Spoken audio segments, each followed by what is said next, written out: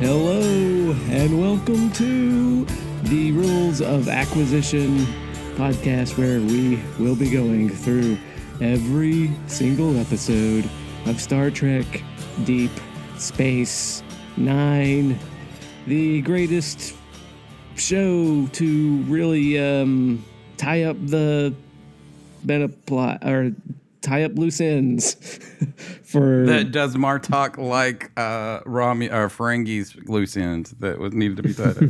Yeah, that's what episode is mostly about. Yes. Anyways, my name is Wade Bowen, and with me, as always, is James Nolan. You're loitering in my spot. Oh, I'm sorry.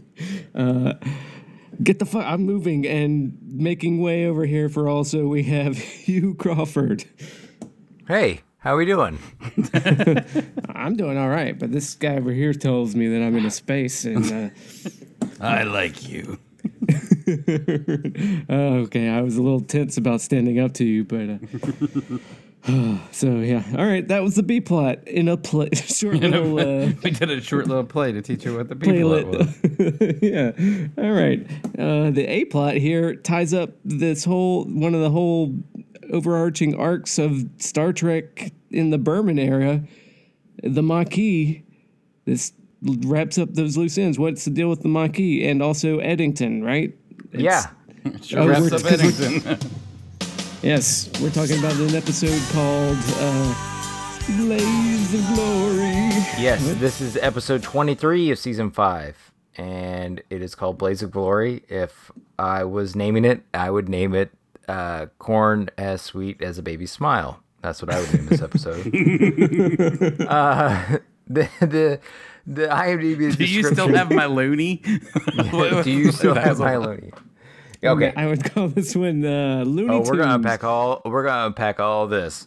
Yeah. Driven to desperation by the Dominion, the Maquis launch a massive bioweapon strike against Cardassia.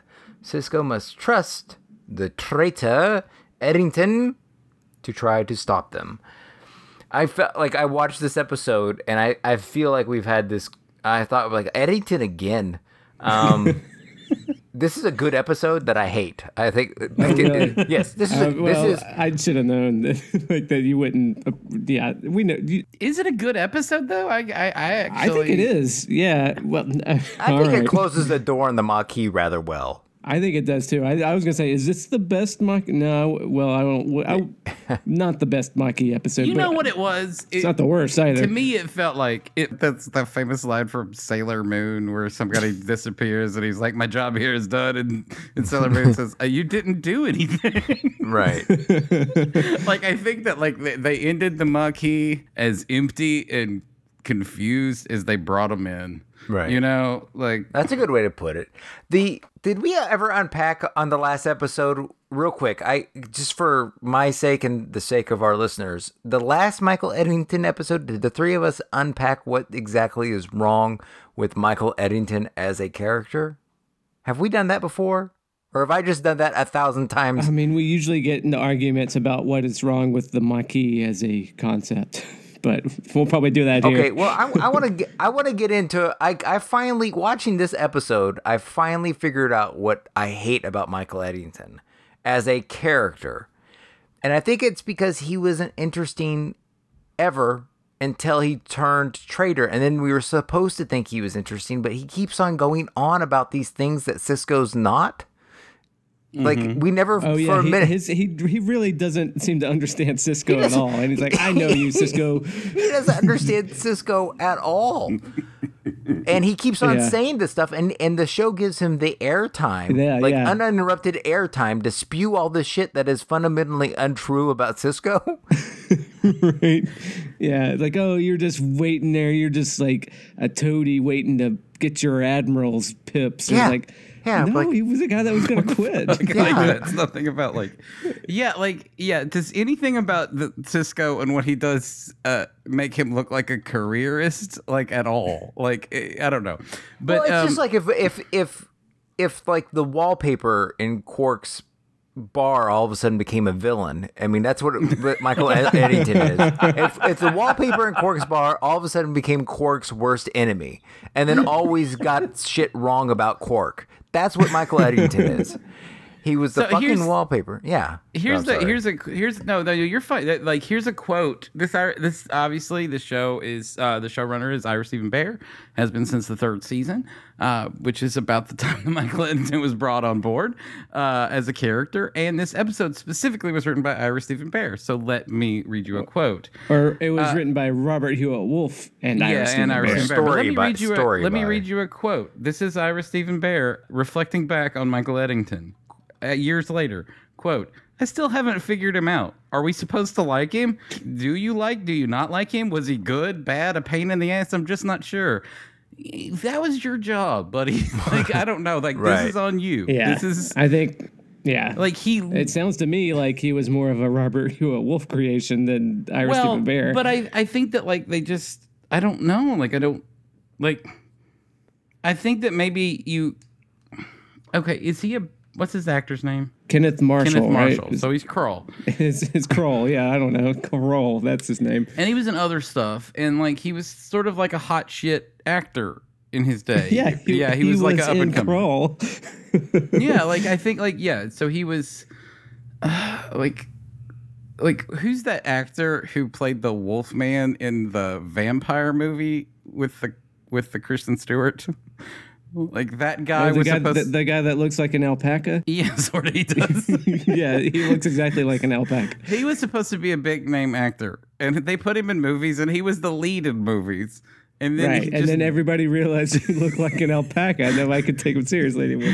So it's like if the show brought on that guy now, because you know it's about 10 years later from that guy not having a career. So it's like if a show brought that guy on, and then I feel like maybe they felt like they were like they brought him in for nothing, for like a dumb role, right? Like in episode 3, and then they're like, well, we got to pay him off.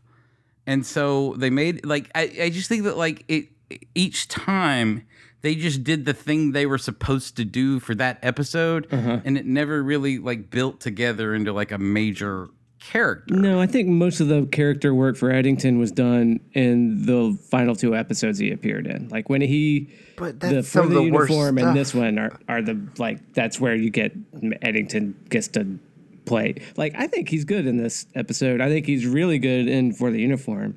But before that, like, he's just kind of wallpaper. But I think For the Uniform's a good episode, a great episode. Yeah.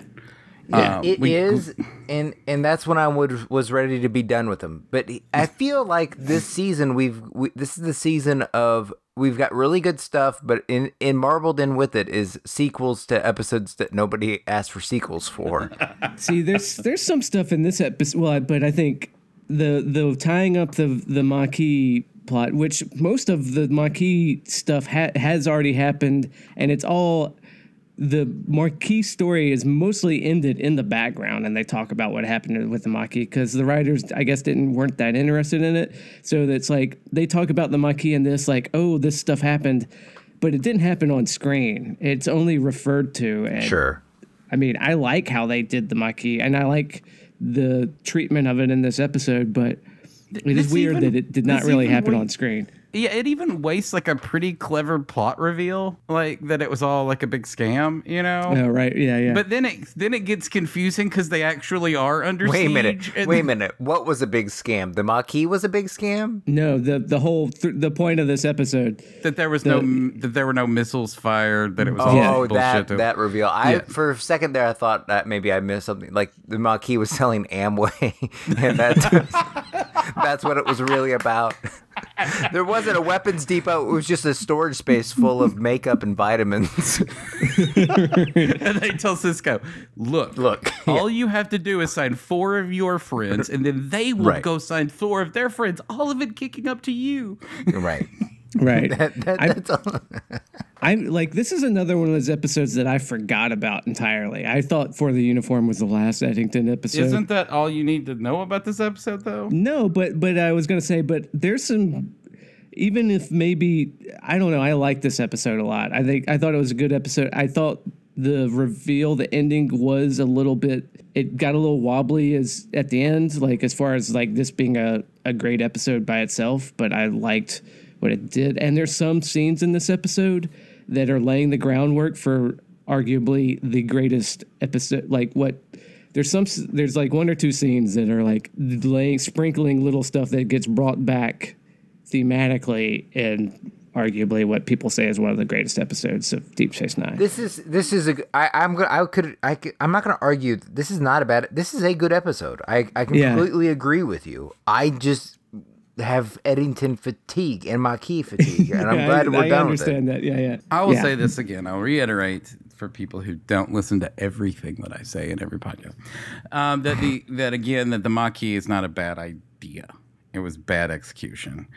And right, and they even rehashed some of the idea, like of what the Maquis is about in this episode. And I wouldn't say it's perfect either. But it keeps coming back to this concept of like they put so much in Kenneth Marshall. What's his name? Kenneth Marshall. I think that's right. Yeah. Kenneth Marshall's mouth, and they want to say specifically in Eddington. Let's say Eddington. Let's take the actor out of it because he didn't write his hacky ass lines. Yeah. So they keep putting all of this stuff, but I feel like they don't know what to do, so they just write the arch nemesis dialogue. You're not so different, me and you. Oh my God. Or you're fighting for the system, but I'm fighting for life and humans. And look at my wife, who just got who just literally was. It was like the wallpaper had a wife married another piece of wallpaper. I thought I recognized the wife, and I was like, "Oh, she's from stuff." And then I looked her up. Nope. Gretchen German. Nope, not at all. Her first credit on IMDb is like known for DS9. I'm like, what was she? Nope, just this episode. She could have been like Admiral Nechayev or something. That's my least. That's one of my most hated things in all of storytelling is when the antagonist tells the protagonist that we're just the same. You and I are just the same. We're not so different. You and I. We're not so different. That's so tired and so worn. Right. We're trying to put. We're all on a continuum. You were, and then during this whole episode, I felt like that. I don't know if with his dialogue, but like I felt like with his mannerisms and his performance, that Sisko just wasn't into playing into that. Like, and I thought that may be of the thing that gave me comfort is just like, stop prattling on, you fucking drama school like punts. Like, we're just trying to get there to here. Like, you don't even have to talk. We don't have to talk in riddles. We don't have to I don't know. Yeah, and I like setting up people as foils against one another. But yeah, the Hackney, we're not so different. You and I. We're not so different. Like, come on. Yeah, do we want to break? Do we want to just work through this thing? Or, I mean, I don't want to spend time on everything, but there's like some good scenes. Yeah, well, I mean, it opens with dinner with squid and tube grub puree with Nog. Well, that's just the A plot with Nog. Oh yeah, and we kind of covered it in the intro. And and it shows that that Jake is a xenophobic little shit. Yeah, he's like, hey, Nog's eating our food. You eat some fucking worms, man. Yeah, and he's like, this is good until he's told it's tube grubs, and then he starts gagging, and Sisko tells him he needs some meat on his bones because Cirroc Lofton's a little skinny and lanky. But anyway, and then because the Klingons don't respect Nog, and he's got a little Napoleon complex about it, and Sisko's like, well, he's just got to stand up to him, and he's like, well, I'll get my ass kicked. I was like, well, yeah, but they'll remember you. And then Martok comes in and he's like, I need to talk to you. And then Nog is like about to start stepping to Martok, and Sisko, who was just seconds before, like, yeah, stand up to the Klingons. Like, not now, motherfucker. Sit down. No, Nog. I like that scene. I liked when it turned serious. I like Sisko's response to Nog's like, no, sit the fuck down. And he kind of yanks him. When did Jake start wearing nothing but vests? I mean, nothing but vests. He went through a vest. Well, he got Esquire magazine's Black Book fall 2020, whatever. Right. And it was all vests. And the child's onesie went out of fashion when he was about 15. Yes, this year the Bajoran jumpers are out and vests are in. Vests are in. Yeah. Lisa Turtle said, I don't like you in those jumpers. You should wear a vest. And they did ever since. They've got a Maquis recording of this woman saying Michael, and then there's a bunch of missiles shooting towards Cardassia. Oh, but then they give the backstory of what happened to the Maquis is that the Dominion came in and joined Cardassia and pretty much wiped them out. And they got one message of this woman, Rebecca, saying, Michael, we've got the missiles. They're sending all these missiles to blow up Cardassia, which will spark a war because they've got tricobalt and biogenic weapons and 30 class 4 cloaks that they got from the Klingons.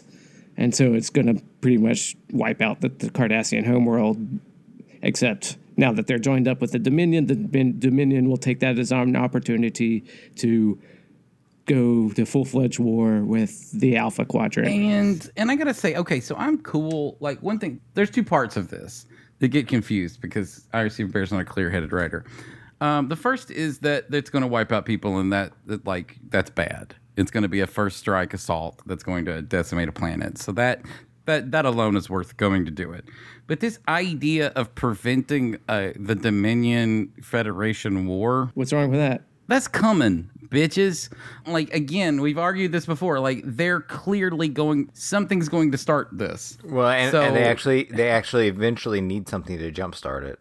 Yeah. Right. But, I don't know what to tell you, man. You fight against war. I don't see that doesn't. Yeah, but are they actively doing any sort of there's no. It's a last strike genocide, which. No, the genocide is the thing. But they kept saying that it's going to start the war. That was what they kept saying. And I'm like, anything is going to start this that war. To me is perfectly fair that they don't want to start a war that will cost billions of lives. I'm just saying that they're not going to avoid that. And they know that. And if they're smart enough, they're going to know that. We don't know. Well, you got to do even if you think it's inevitable, you got to do everything you can to prevent that kind of thing from happening. Yeah, I mean, in hindsight, we know that going forward, the war is going to happen and that, Yeah, but I just think that, in foresight, it's pretty clear. Like, they're building up a militarized zone. They took over Cardassia. Do you think they're going to be happy with that? What is their whole point is to protect? They've annihilated and defect everything that they're going to do. I don't know. At some point, I know that the world is full of bullshit Munich analogies, but at some point, you are just Chamberlain at Munich, trying to diddle your thumbs and trying to prevent something that needs to be confronted. You want to provide as much time for diplomacy to actually possibly work. But is there active diplomacy? That would have been interesting to know. I would like to see war talks with Wayuns. No, I guess not. But at the same time, if there's something if you see the Archduke Ferdinand about to get shot and you can stop that, why don't you stop that? But this is different because it's a faulty analogy because no one is a warring empire, is an invading empire. World War II or Alexander or something like that, or Genghis Khan is probably a better parallel because you have an invading empire that's at your border. So by your own logic, then why doesn't Starfleet just preemptively start a war with them themselves if they see it coming? Because it's a genocidal attack, but you can actually attack military bases or something like that. And also, I get not wanting to start the war because there's Starfleet is predicated on trying to prevent that kind of even conflict from coming about. So you do everything you can. But what are you willing to compromise to keep it from going? Giving them Bajor? Well, nobody's saying giving them Bajor yet, though. They're just blow up the. Why not give the Dominion the ability to blow up the wormhole and blow up the wormhole? Well, because they don't want to do that. I don't know. There's nobody's arguing about what to give them yet. That's the thing. So I'm saying that there is a point that I'm just saying when they annexed Cardassia. But they didn't. But Cardassia asked them to ostensibly. It's not it's not a Ukraine analogy. A Cardassian did. I mean, and the rest of Cardassia, it's not like I'm sure a French person asked the Nazis to come to France. But Cardassia is on board with it. There's not. I mean, other than it's not like because they had a military coup. The Nazis installed a French government in France that was pro-Nazi as the Vichy government. So I get that, but this is. I mean, one, it's a TV show, But I mean, I don't want to just throw that as like just flippantly. I guess I'm just saying that I think that they come off as dumb when they keep arguing that they're trying to stave off the Dominion War. Stop a war with billions of casualties. Yeah, I mean, that doesn't scan to me as being ridiculous. The billions of casualties being the Cardassians that are going to get hit by the missiles? No, the billions of casualties being even after that. They're saying because sometimes you just have to fight a war with you. Sometimes you just have to fight an invader. You just have to fucking fight. Yeah. Him. But you don't give ground to like Chamberlain it, but you don't start it either, and you don't just let it happen. I'm not saying that they should start. I'm not saying they should start it, but I'm saying that that they should be. If someone started the war, I don't think they need to be scared. That's a bullshit thing. You wouldn't want to blow up a planet. That's bad. But the idea of starting a war that's inevitably going to start anyway, I don't know. I don't give a fuck. Yeah, because you're saying it's inevitable, and we know because we're watching the show that's been 25 years ago. We know the war's going to happen, but I don't think it's just in a universe plot point that you have to accept that the war is inevitable at this point. The Civil War was something that clearly just needed to happen long before it started. So there's wars that just need, not all wars, not like us invading Iran. There's a lot of bullshit like sort of posturing on stuff like that. Yeah. But like I'm talking like there's some wars in some situations where it's inevitable it's going to start. You're right, but this is, I mean, I guess I am going to say it's a TV show, an episodic TV show. It's not. I mean, you can make real world analogies, but to say that in this episode, they're like, we don't want this war to start that's going to cost billions of casualties, feels to me like enough of a talking point to where it doesn't come off to me as ridiculous that they bring that up as a point of why they're trying to do the action that they're trying to accomplish in this episode. It comes off to me like maybe it's just the times that we live in, and specifically this fucking week. Yeah. But it comes off to me like the people that bitch about like when we kick Sarah Huckabee Sanders out of restaurants because she's like a horrible lying bitch, then we're just like them and we're, whatever. I just like, look, the Dominion isn't like fucking covert about what their intentions are. They're there for one reason and one reason only. Right. What are you doing about that? Well, you're shoring up around and, like once they do something, the Federation will defend itself and not cave or pull a Chamberlain or anything. Mm-hmm. But you just don't want that to be based on. I guess I'm saying that if the Maquis was if that happens, you can say it might. It's likely to happen, but you want to stop. You want to do everything you can do from that happen, especially if it's from some other assholes that you're not even affiliated with doing some shenanigans. I guess I'm saying like, what if there was a planet that was like a Jem'Hadar holding base? And that was where they were holding all of the Jem'Hadar and all the Cardassian soldiers. It was a bunch of non-civilian targets. If the Maquis shot off a bunch of rockets that were going to blow that planet up, I don't know if Sisko needs to get on the Defiant. Oh, I mean, I actually agree with that. Okay, but yeah. I'm just saying that it would start the war, but it's also they didn't really start it. They go to a space station from Wrath of Khan. Is that the Genesis where they made the Genesis weapon? That would be cool. They inserted a clip of a space station that was clearly not recent. It was like an old matte painting that they put some lights on blinking. Well, I think it's a straight clip from like Wrath of Khan where they built the Genesis device. Hold on. The establishment state for the starbase for Eddington is reused stock footage from Regula 1 space station from Wrath of Khan. You're right. Yeah. Nice. All right. Yeah, all right. Yeah, it's like called it because it's like you can see man goes to film stock. Yeah, we can fucking end this podcast right now. That was the coolest fucking moment we'll have all night. Yes. Wade is chief nerd, man. Oh, yeah, man. I didn't even look that shit up. I know you didn't. I know that's like you. That's some. Whew. Okay. All right. Well, finally, we got our Star Trek bona fides. The nerds that are like, of course it was Wrath of Khan. Yeah. Are like so mad at everything else we get wrong for like 2 years now. We get the important stuff right. Anyway, he goes to get Eddington because he's the guy that knows things about the Maquis. And I liked defeated Eddington. I liked the scene where I liked all the banner with him and Sisko, where it's like, you won, and I used up all my tears. Oh, yeah, the spirit of generosity moves me, Captain, all that shit. I used up all my tears when the Dominion slaughtered the Maquis. Which is like a pretty big plot point of the meta plot of the Maquis that we just get in flashbacks, basically in this episode, or we get in statements on screen about what happened off screen. Like, okay, the Dominion slaughtered the Maquis when they took over Cardassia, which totally makes sense that they would do that. But then he's like, I sat here in this cell for 3 days and listened to the reports as they came in. casualty reports. Put a pin in that. That's a thematic element that comes back later. And Sisko is like, I heard the same reports. It was a tragedy. so he's giving him the spiel like, we need help taking out these missiles because we don't want a billion people to die in the war. And then Eddington is like, I don't give a fuck. All my people are dead. What? So what do you want to do? Oh, we'll pardon you. It's like, well, what am I going to do? I'm not going to do anything. I'm just going to do what you do in prison, is nothing. Then we get some Federation prison. They give you all these counseling sessions, psychic evaluations, and rehabilitation seminars because, I guess they're all about rehabilitating instead of punitive prison systems, I guess. Yeah, and then we go back to the station where all the B plot is happening, and Quark and Bashir get their requisite contractually mandated screen time, where Morn went crazy and broke into a shrine screaming naked and beat Quark with a bar stool because they were talking about the Dominion coming in and taking over the station and wiping it out.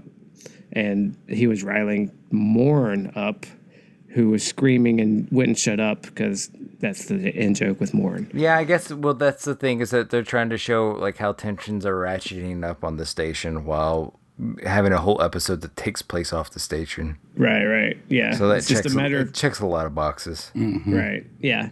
And he's like, it's a matter of time before they start a full-scale assault of the Alpha Quadrant, and we all know that this station is going to be the first thing that the Dominion comes after, and that's what sets Morn off. We cut back to Benjamin Sisko in a runabout, and Kira's like, do you want to take the Defiant out to try to, stop this bomb, these missiles that you need a launch code and the launch site to be able to stop? And he's like, no, I don't want the Defiant. And he's like, oh, but it's going to be tricky by yourself. And it's like, well, I'm not alone.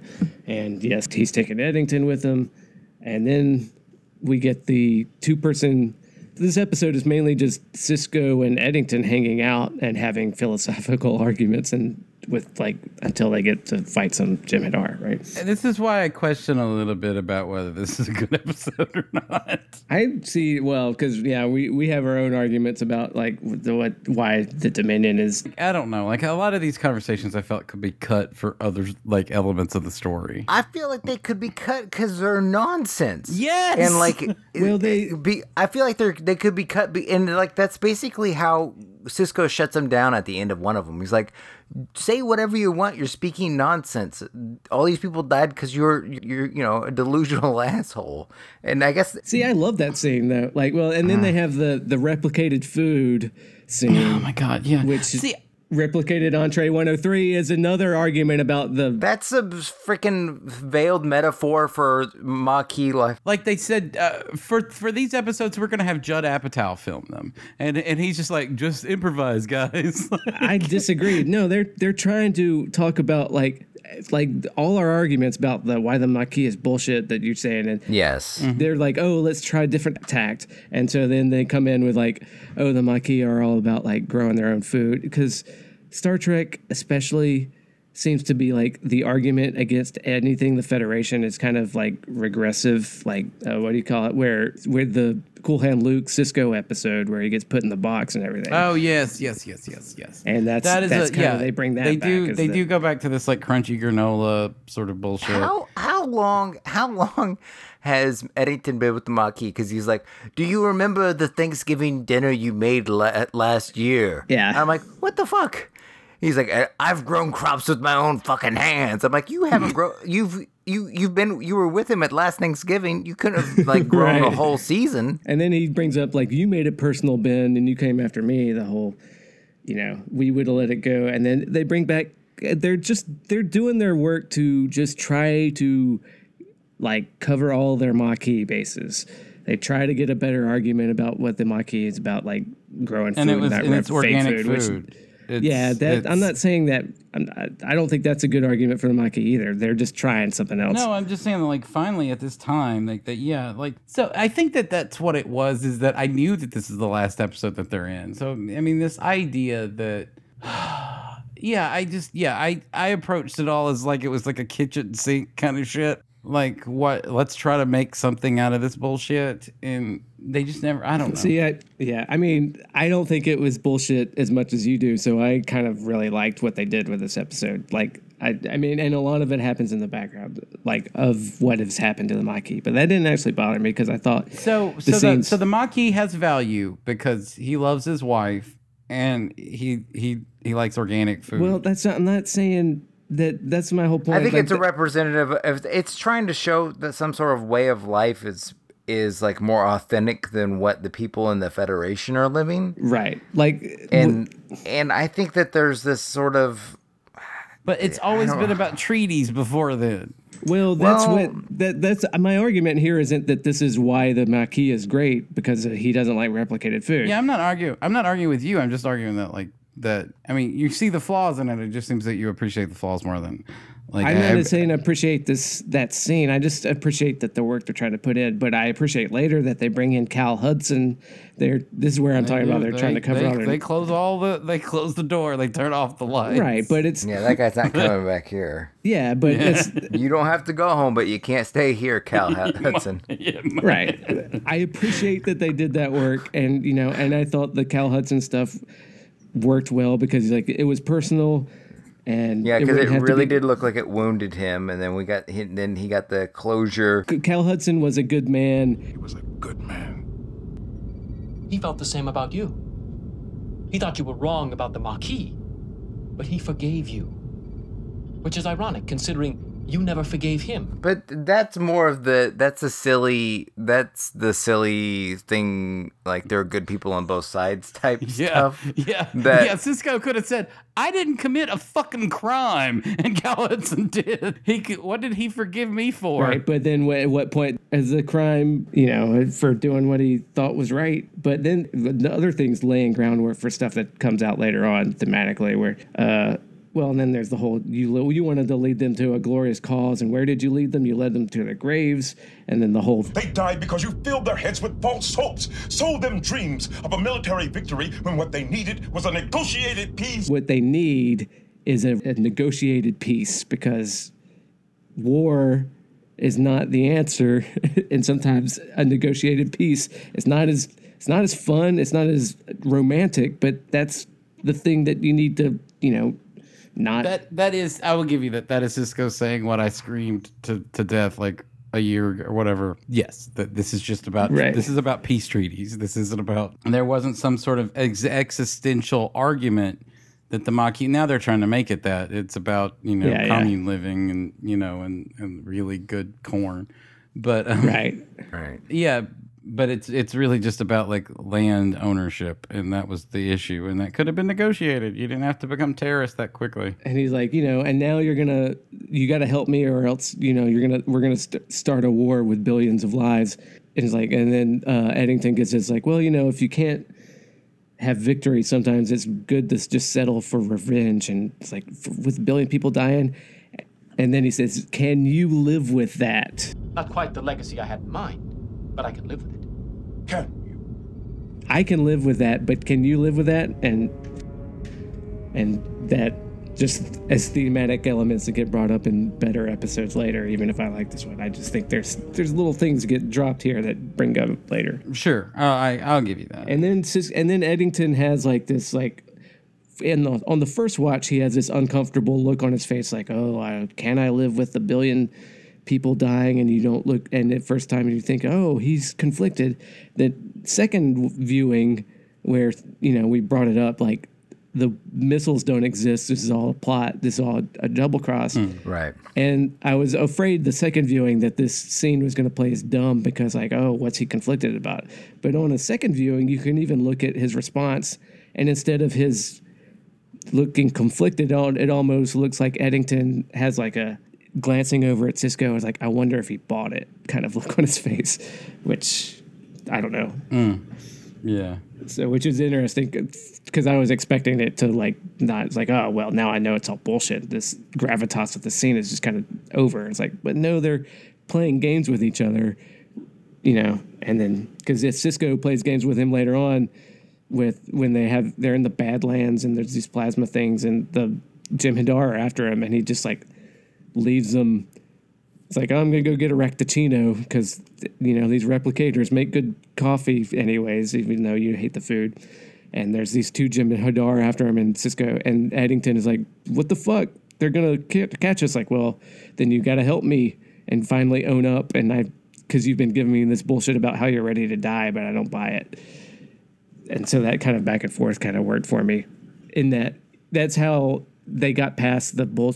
For me, anyway, it got past the how dumb it is that it's all just washed away when Eddington's like, oh, none of this was actually a thing anymore. I was playing a long con on you, and so all those scenes between us were just me being a douchebag, which Sisko actually gets one in on him. At least he gets a win. So yeah, a lot of running in circles.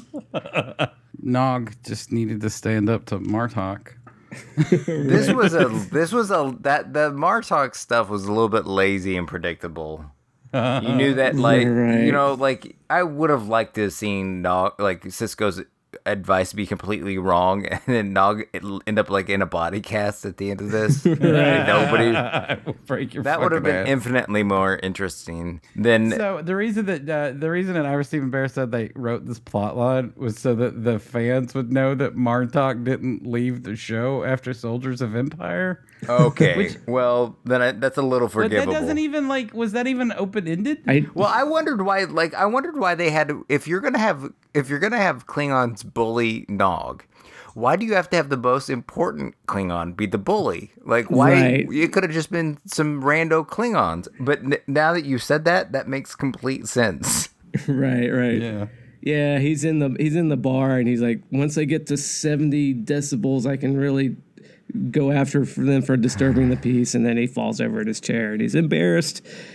Oh boy. And then later on he gets to come back. And it is the first time in like a half a year that we've seen Jake, though, isn't it? When's the last time? No, we've had Jake stuff. We've had the Jake reporting from war, and then we've had that was Jake, like 100 years ago. That was at the beginning. And then of the season. we had the Jake Odd Couple episode with Nog and the roommate stuff. That was like in the middle, yeah. But that was that was all this season. It was. I didn't say this. I just meant like it was. Yeah, like that. It's been maybe 5 episodes. This season's a long season, so but yeah, yeah. We haven't seen Jake in maybe a good probably 7-8 episodes. So yeah, it's been a while. And then so he gets him to go guide the ship, and then the Jim Hadar come back after him, and they've got to realign the impulse flow regulators, and almost gets Sisko blowed up because he's got to crawl into a Jeffries tube in the back to blow out the plasma thing to blow off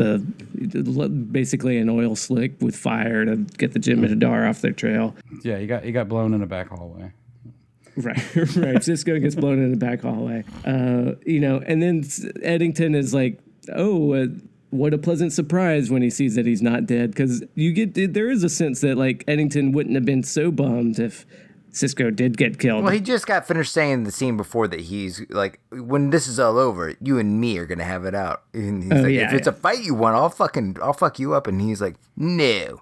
I'm going to kill you. Yeah. Right after and he was like, yeah, and that's when he talks about his loony and his in the assay office that he wants back. I would normally, I feel like I should hate the loony scene, but I don't even really like.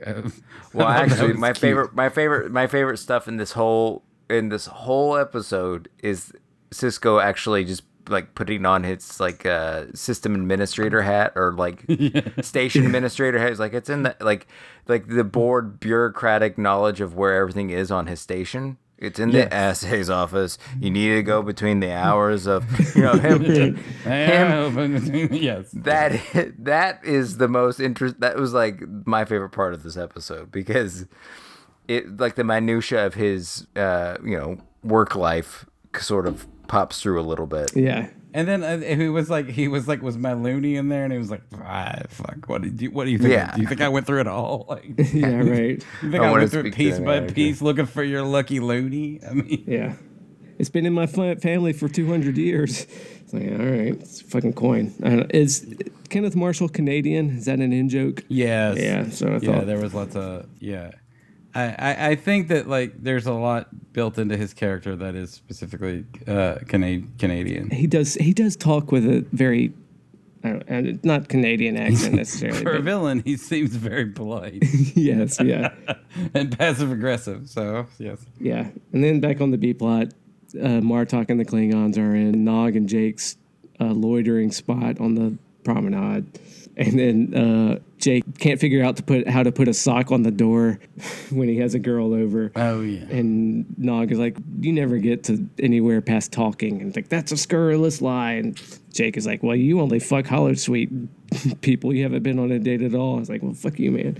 And then he tells the Klingons to piss off, and Martok is like, "Well, you're either very brave or very stupid, Ferengi." And he says, "Well, maybe both." And Martok has a laugh and says, "You're okay," and then walks off. And he's earned their respect at that point. Yeah, so that happens. And then the third act, I guess, third location anyways, between Sisko and Eddington is on Athos 4, where they go into the man-made tunnels. Because, yeah, really? Oh, yeah, they're definitely man-made because we've seen these sets like every third episode of Star Trek ever. For the last 30 years. Yeah. Right. Yeah. They get to the station. They're surprised that there's Jim Hadar there. Jim Hadar aren't supposed to be there, so they have to sneak on, and they have to, and they're chomping on corn. The two Jim Hadars were just like caught unawares while had a mouthful of corn. It's the best ass fucking corn that you've ever tasted. Yeah, they grow it themselves in the caves. Yeah. And then the Sisko is like, "In this fog, how I'm going to know who to shoot? And I'll be the one holding a pipe." Oh, yeah. And shoots, yeah. They find Oh, Eddington's, yeah. yeah. I forgot. Right. Then there's a scuffle, and then he shoots the second Jim Hadar, and Sisko's like, "How did you know it was me?" He's like, "Well, I knew that you'd be the guy that gets put on his ass, so I shot the guy that was still standing." It's like, well, okay. Yeah, this is this banter between them is really rewarding because I mean you look back over the hours and hours and hours of time that we've spent with Sisko and Eddington being friends and feuding and all of this stuff. That's like I think that's my ultimate problem with this. Is this like 48 Hours with Nick Nolte and Eddie Murphy, Yeah, right. where you've got the criminal and the cop, and the cop needs... Is this a whole riff on 48 Hours? That would be great. I'll be the one holding the pipe. It's like, whoa. Well, it could be worse. I know it could be me holding the pipe. Yeah, that's like a verbatim dialogue. But like, I don't like. I thought it was fine. We didn't.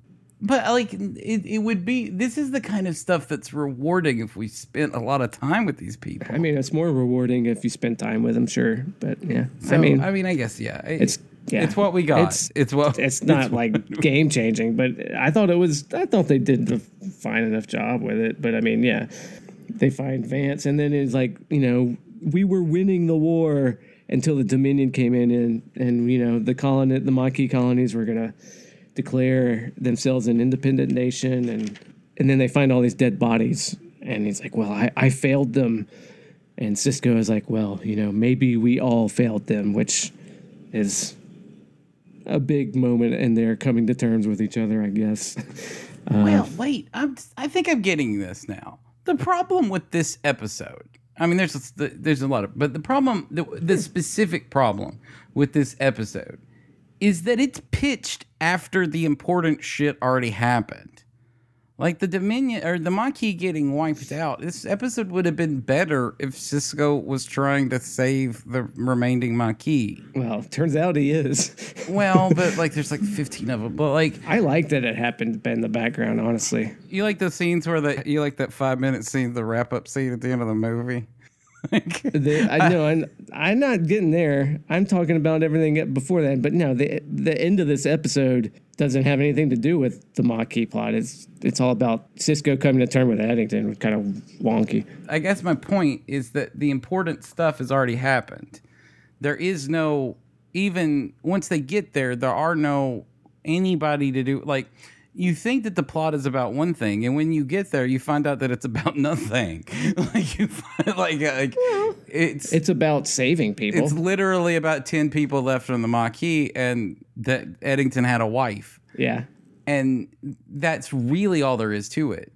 Where think for a minute, like if the episode was pitched where he has to get Eddington to help him actually save the remaining, like, I guess thousands or hundreds of thousands, whatever, how many Maquis there were, let's say thousands of Maquis left to like help them, and then fail and Eddington, there is a lot, like, well, part of it is pathos in that, but this is just like, you think the episode's about one thing, and then it's a misdirection, and really you show up and it's the ending 5 minutes of any movie where everybody goes like, well, we learned a lot of, and then at the end it's just like a quick little skirmish so that Eddington can die. Well, they didn't do any of the work to actually put the stakes into the episode. But it wasn't just saving 10 people. They thought they were we don't know how many, potentially hundreds, not thousands, I guess, but when they're going in there to where they think is the launch site, to where he puts in the codes,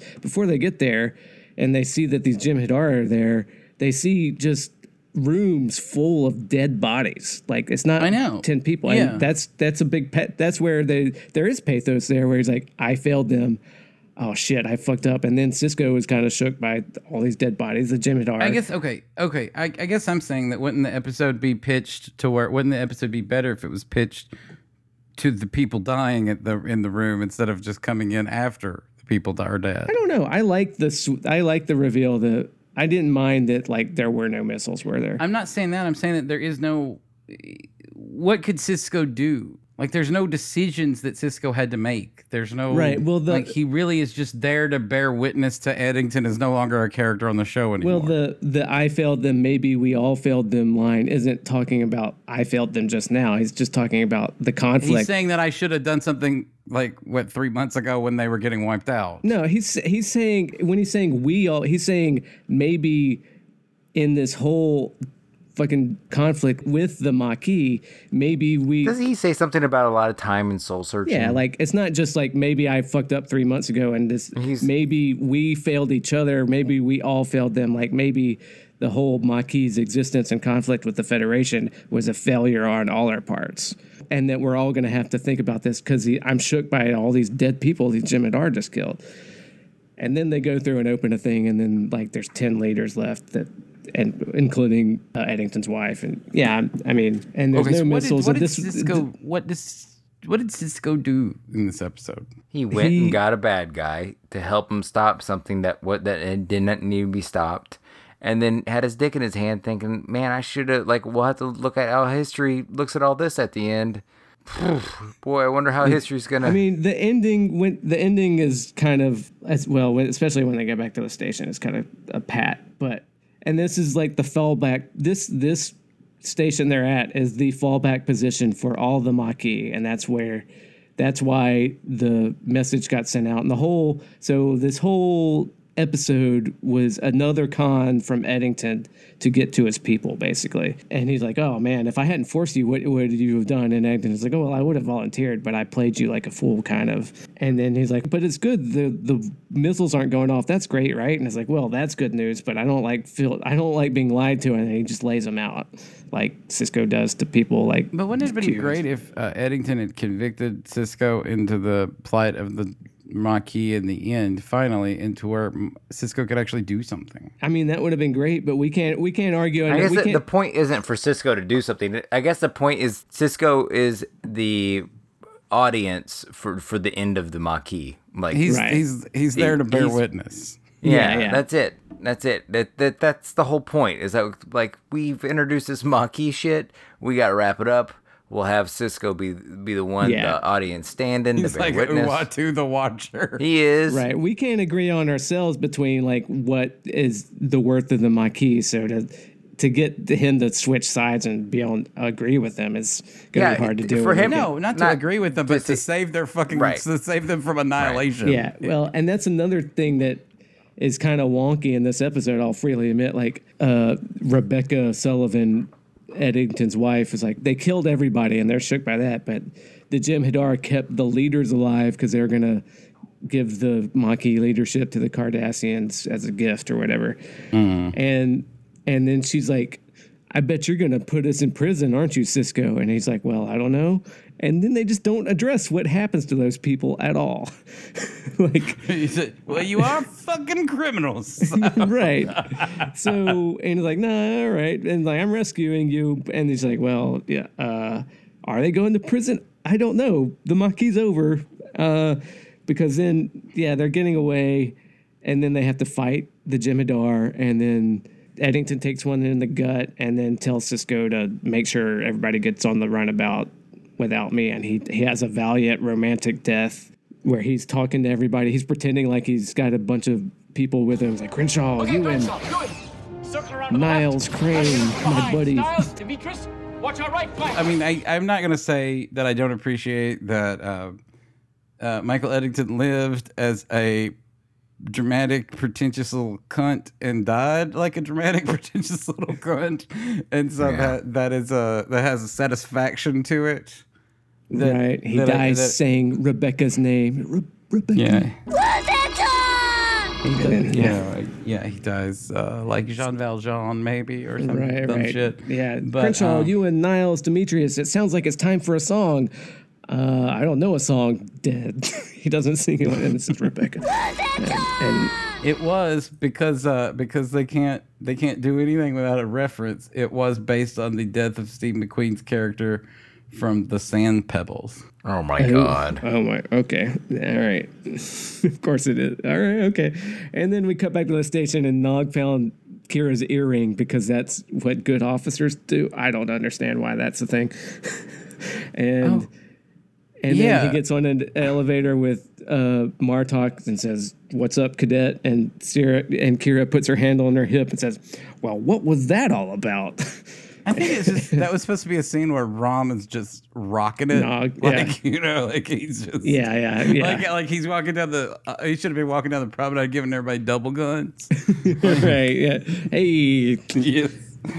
So Yeah, that's basically what happens. And then they cut back to Dax and Cisco reminiscing about their old buddy Eddington, who wasn't such a bad guy after all. It's like, what? That's some dumb shit. Right. I did like that Dax understands folks, and even from a Klingon perspective, it's like, well, that's a glorious death and he would have liked in defense of a romantic lost cause. But they're kind of like, yeah, you know what? We were more alike than we thought, weren't we? Like, maybe we were. You know Benjamin. Yeah, you know Benjamin. Yeah. Yeah. You know, Dax, I did call him a traitor once. And like, once? What? You called him a traitor over and over again. Yeah.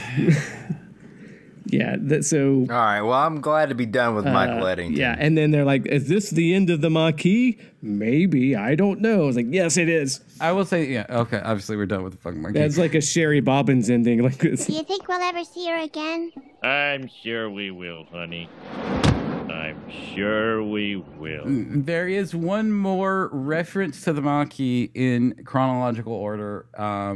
I guess there is a episode of Voyager called Hunters, or Chakotay is given a message about them dying, about Michael Eddington dying. oh, well, You know, that I makes, guess yeah. we were talking about Amway, and it really got me thinking that the Ferengi version of the Maquis would be a pyramid scheme, wouldn't it? Something that tries to operate outside of. Holy shit, that's a great idea! I know. It's a Fuck. multi-level marketing scheme. That's right. Rebellion. Right. And at that happens on the Ferenginar. Ferengi Chakotay gets the message, and he's like, "Damn, they were all under me. That goes my sphere of influence." That's right. Yep. They'll no Now longer I've be just got kicking up a their sales now I to got a me. whole moon full of soap and vitamins that I can't. What am I to do with all this Herbalife? Right. Oh shit! Anyway, I was just thinking about that. Pretty much the whole time we were talking about that. Sorry. You're holding out on us. That's so much better than what we've been talking about. No, I'm just glad we're done with Michael Eddington. But what do you guys think that the good people of IMDb thought? Well, first of all, this on your rewatch list, I already said this is a 0 for me. I said my goodbyes to Michael Eddington for the uniform. Before you met So him. this is a postscript I could have done without. This is like Steven's last night in town. Like you said your goodbyes, but he didn't leave. Right. Yes. I think I'm going to put this high on my rewatch meter. That's cool. I mean, Because I think it depends on, again, I couch these in different ways a lot of times, but like if I'm doing a Maquis watch, which you could do like with 5 or episodes and be done, if you wanted to do a quick little Maquis season of Star Trek, you do that, and then this would be the end of it, right? Or I guess you could do that Voyager episode, but why do that to yourself? Because like you start with some Michelle Forbes stuff, and then you go through like the 3 or 4 DS9 Maquis episodes, and this is the end. What would you put this at? Is this a 9 for you? If I'm doing a Maquis mini viewing, then yeah, I'd put it at a 9. But if I'm not, I'd put it at a 6. James, where would you put this on any sort of rewatch scale? I'm gonna give it a 2 because Martok and Rom doing an episode of Welcome Back, Kotter is not like the worst thing in the world to me. It's just almost the worst thing in the world. Okay, that's fair enough. Now, what do you guys think of the good people of IMDb think of this? 7.7. Oh, It's probably high. 7.1. I was gonna say that Wade overestimated how much people like this, but he didn't. It's a 7.6. He's pretty damn close. Fuck.